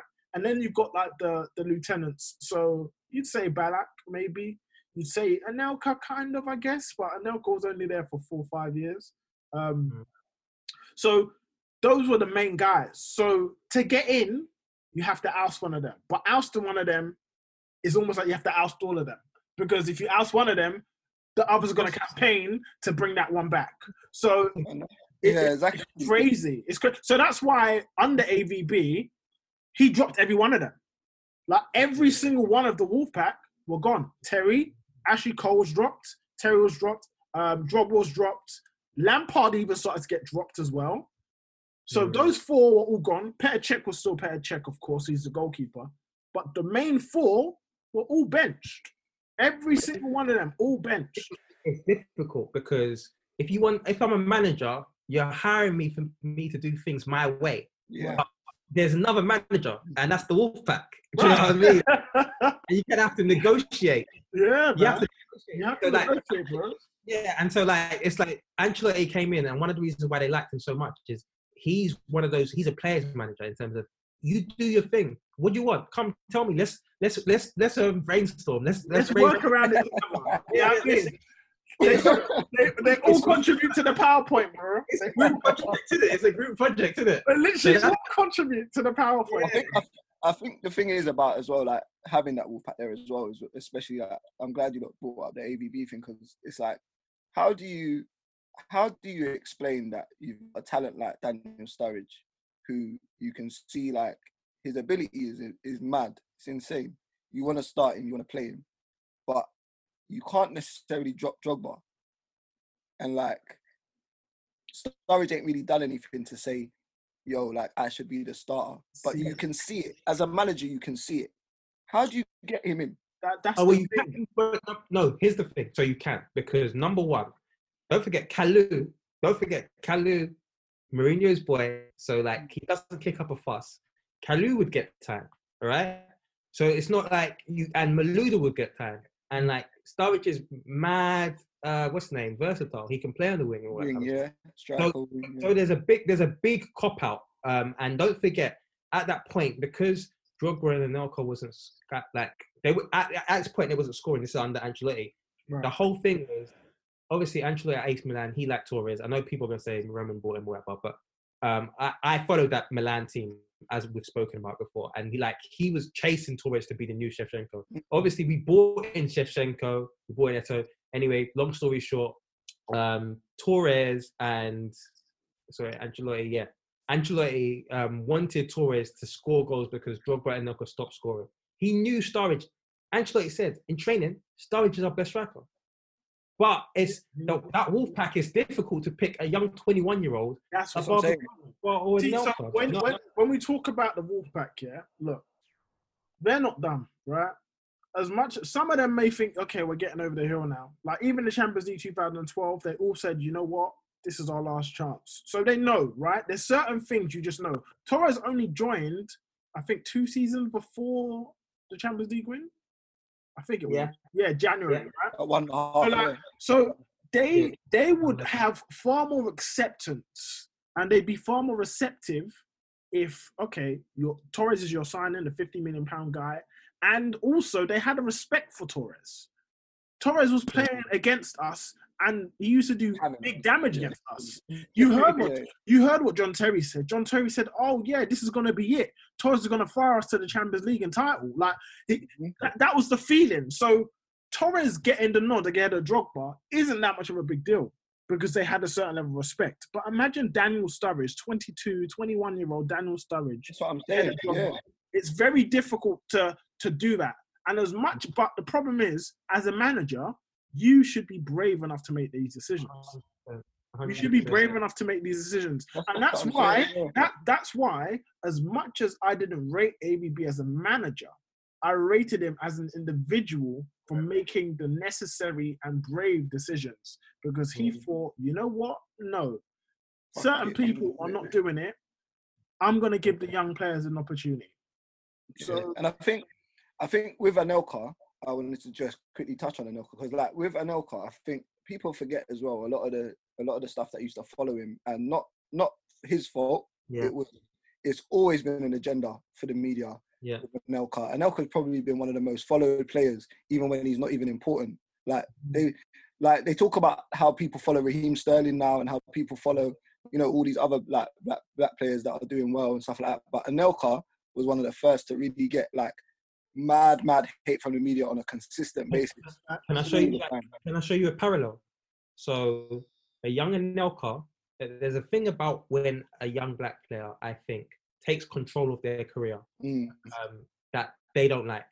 So obviously young Anelka did bits at Arsenal for a season. Then he decided he wants to go to Real Madrid. The way that people think here is, if I give you the platform, then you need to be humble and you need to stay at this club and you need to serve. But Anelka said, no, I'm going to Real Madrid. And ever since then, vilified. Yeah. And ever since it's bad. Don't forget, Sturridge was at Man City and they was like, we're going to give you the world and all this type of stuff. They just got some money. And it was like, no, I want to leave to go to what's name. So it's all this, ego. And he's the best in the world. And Sterling as well. Again, at Liverpool, I've got the reins. I'm going to do this. And like, how are you controlling your career. You should. How dare you? How dare you? And the same Hudson Odoi currently. He wanted to leave because he wanted to play football. He wanted to have an opportunity to play football. He saw his friend was doing in Germany and thought, you know what? I back myself. I think I'm better than Sancho. I think I'm as good as Sancho. I want to leave. Yeah. But when they start doing this, I think like a lot of, I don't know how managers and whatever think and clubs think, but I think sometimes they do get sucked into it. Yeah. And I think with Anelka, I think that also, like I said, it followed him every single club he went to. But the thing that people didn't realise is that you lot were still talking all this shit, but he was the same player with the same quality, doing the same things. So like, you tried to get onto him, but he was still banging goals. I remember him at City banging goals, Bolton banging goals. Everywhere he banged goals. And the worst thing, when he was linked to Chelsea, a lot of people said, no, he's going to be bad for the Chelsea. Yeah, Moody. He's been in so many dressing rooms. Like, what has he done bad? And like, he's one of the most calmest players. Facts. Literally level-headed guy. Oh, no problems. So many big clubs can't want you if you're so much of a problem, bruv. Like, honestly, it just makes sense. Honestly. You know what I'm saying? Like, that reputation definitely preceded him. It was ridiculous. Yeah, you see what I'm saying? So I think that also contributed to like him not, like, I don't think it was mainly that, but I think it didn't help like having that over his head as well. Like that for him to become like the main striker for Chelsea, and probably like me said, it should have happened that season. And also because of the type of character he is, he's very humble. So he didn't kick up a fuss in that instance. So in that instance, no, because you knew the truth. In that instance, he didn't kick up a fuss. I remember even when he came on, I didn't say. I looked at him and I thought he's doing okay. He's not. He didn't seem annoyed, but I did see that certainly he just wasn't. I wouldn't say that he wasn't making effort in terms of runs, but you could see he felt it's 3-1. The game's done. I'm not going to be sprinting around. I'm not going to be sprinting all over the shop. Fuck it. It is what it is. But Anelka was such a, like, you could just, in terms of humbleness, so say Scolari, right? And this is where Anelka recognized his position. And this is why I have immense respect for him. So Scolari said that, look, I wanted to play Anelka and Drogba together, but Drogba said, no, I can only play up front by myself, right? And Anelka's like, well, when the unexpected comes calling, bounce forward with Comcast Business. Bounce forward fast with internet speeds up to 1 gig. And bounce forward with security solutions that help keep your connected devices protected. Help your business bounce forward with this amazing offer. For a limited time, ask how to get a $500 prepaid card. Call 1-800-501-6000 or go online today to learn more. Comcast Business. Prepaid card offer ends 12/13/20. Restrictions apply. New Comcast Business customers only. Call for restrictions and complete details. I only play up top. And even though he didn't want to play wide right, even though he didn't want to play number 10, he did it anyway. You see what I'm trying to say? So there's a certain level of humility that people, I don't understand, they miss it with Anelka. They don't see it. Because the level of humility to literally take a step back, and you've been a striker all your life, being a main man all your life, well, pretty much everywhere you go, but you have to have the humility to say, you know what, fine, I recognize my position. I'll play wide right for you, Didier. I'll play wide right because I'm part of a team and I want to win. You know what I'm trying to say? He also knows as well that he was a superstar at one point as well. Don't ever forget, like, nobody should ever forget who Nicolas Anelka was dubbed to be and like who he was at one point as well. But this is what I'm saying. Think about Anelka and the talent that this guy has, all right? This is someone like, when he was coming through, Thierry Henry and Anelka Trezeguet, like, these were 3 of the biggest talents. Like, Anelka, with all of the bullshit around him, he was humble enough to say, okay, even with my talent, I will play for Bolton. Even my talent, I will play for Man City. And this is not Man City now, it's Man City back then. Man City was It's not like he gave everything for them. No, where it was Bolton, what's the name? So the whole idea that this guy was a problem, he wasn't. Like he had the humbleness to move to the right for Drogba. He had the humbleness to say, even though, look, I really shouldn't be playing at this level. There's no way Nicolas Anelka should be playing at any of those levels. He should have been at the top for all of his careers. Yeah. He had the humbleness to say, no, I'm not just going to play there, but I'm actually going to try my hardest. A lot of people won't do that. A lot of people go down, and because they've got the talent, they're not going to work hard either. Yeah, man. Massive respect for that guy, man. Seriously. Absolutely. What a baller. But yeah, so Chelsea ended up winning the game, and we drew the second leg, 4-4, crazy game at the Bridge.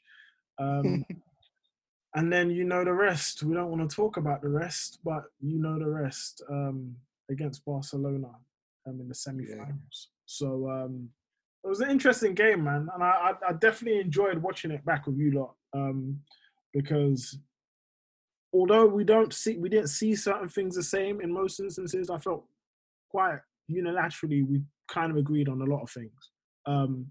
So it's definitely interesting. I want to repeat, I definitely implore listeners to have a chance to look back and probably watch the game again if possible and maybe get involved in the discussion because I feel it definitely adds context to the past but also in the present.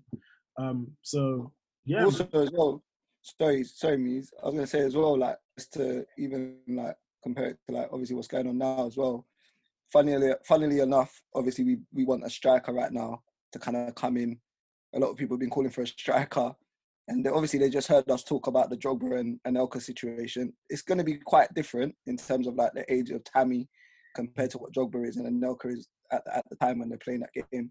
But like, it'll be interesting to see once you have dived into like that Anelka and Drogba situation. It'd be interesting to see what people's views are on what type of striker they want to see come in, and you know how they feel like a striker Tammy's age coming in will affect the whole development of maybe Tammy or the other striker. I feel like so with strikers, I feel it's very, very disruptive to have rotation. So again, like Drogba's earlier parts of the season, parts of his career at Chelsea, I thought it was quite disruptive to have 4 strikers. But to be fair to Jose and to his credit, he made it work because he made sure that every single one of them were fed. Every one of those strikers were playing, and they got sufficient minutes to kind of feel satisfied that they were not necessarily functioning at optimum level, but they were getting enough that they were playing and they felt that they were contributing.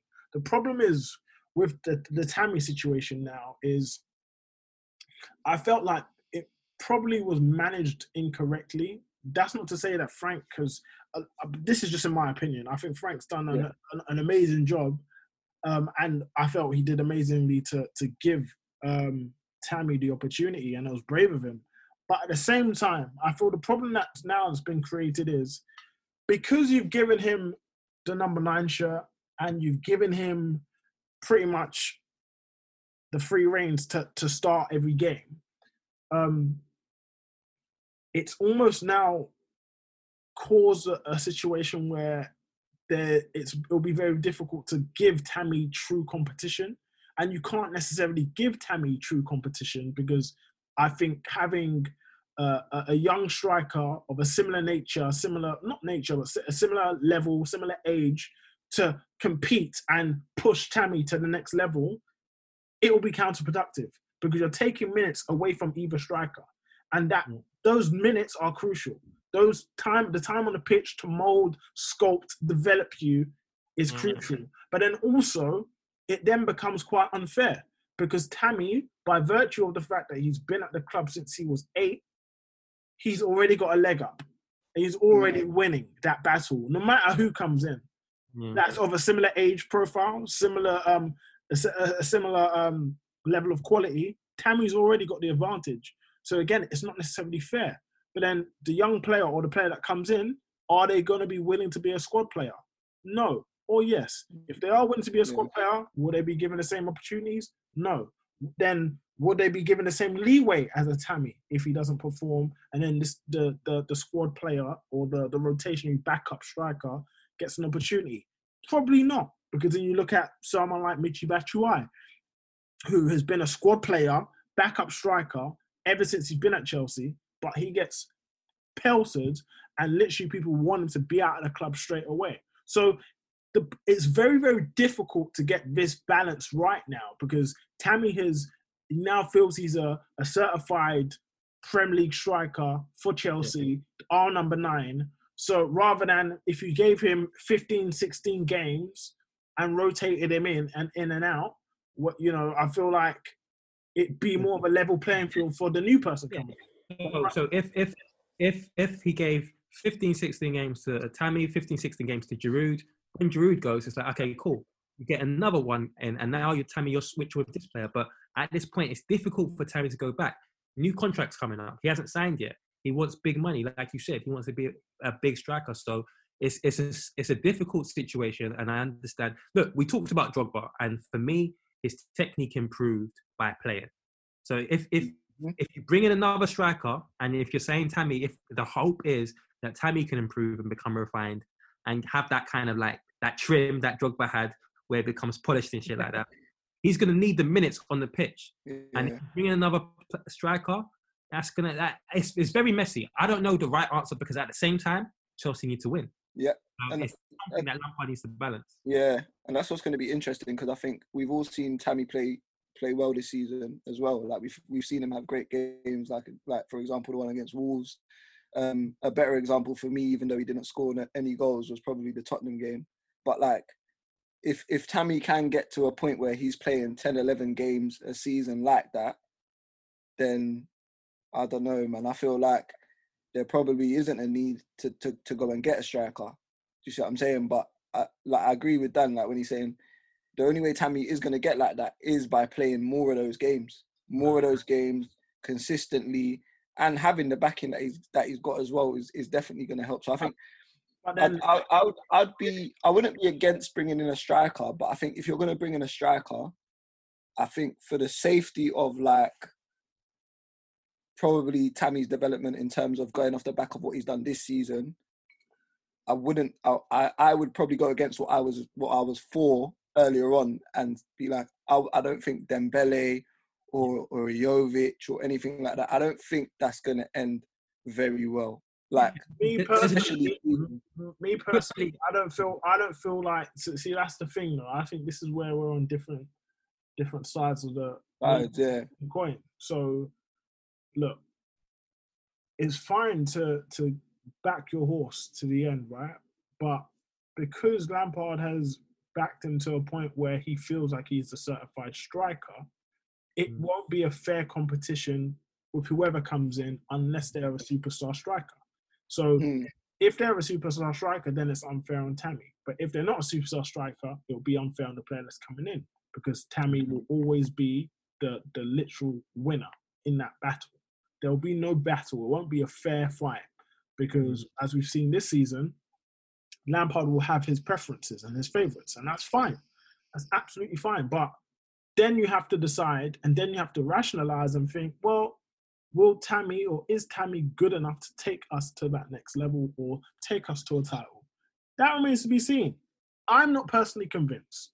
So there's that. And there's also Lampard mentioned in the Champions League game where we got slapped up by Bayern. And luckily, well, I won't say luckily COVID came in, but luckily that tide doesn't have to finish. Mm-hmm. But one thing Lampard said was that he realised this is the big time. This is where the levels.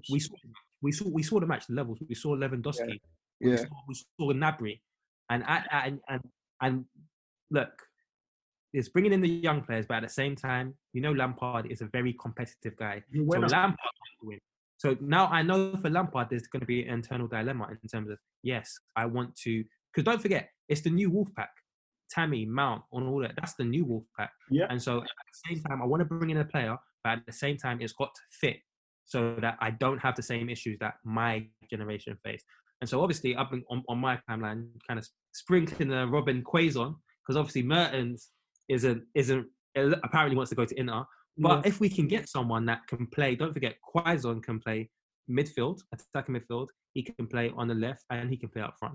Yeah. But so if you bring in someone like Anelka, finally when he decided to play on the right, Anelka and Drogba can work together. So So yeah, if you do bring in someone like that, then you're laughing. I think. Yeah. I don't think. I think there's a solution. I feel like as long as you get a situation where you can satisfy both strikers by playing them together, they don't necessarily need to play up top together, but as long as they're playing in the same side where one of them's adaptable, then you'll get a fruitful situation. Otherwise, it will be a disaster. And can I just quickly say, like, I just want 2 proper strikers up front anyway. Yeah. I mean, Drogba and Anelka, and then when we had, I know, look, we went down the memory lane, okay? So we was watching Good Johnson clips as well. So seeing Hasselbank and Good Johnson, and it's like, obviously, like, seeing our rivals with Salah and Mane, like, I don't just want one person that I can rely on to finish one-on-one. No, I want more.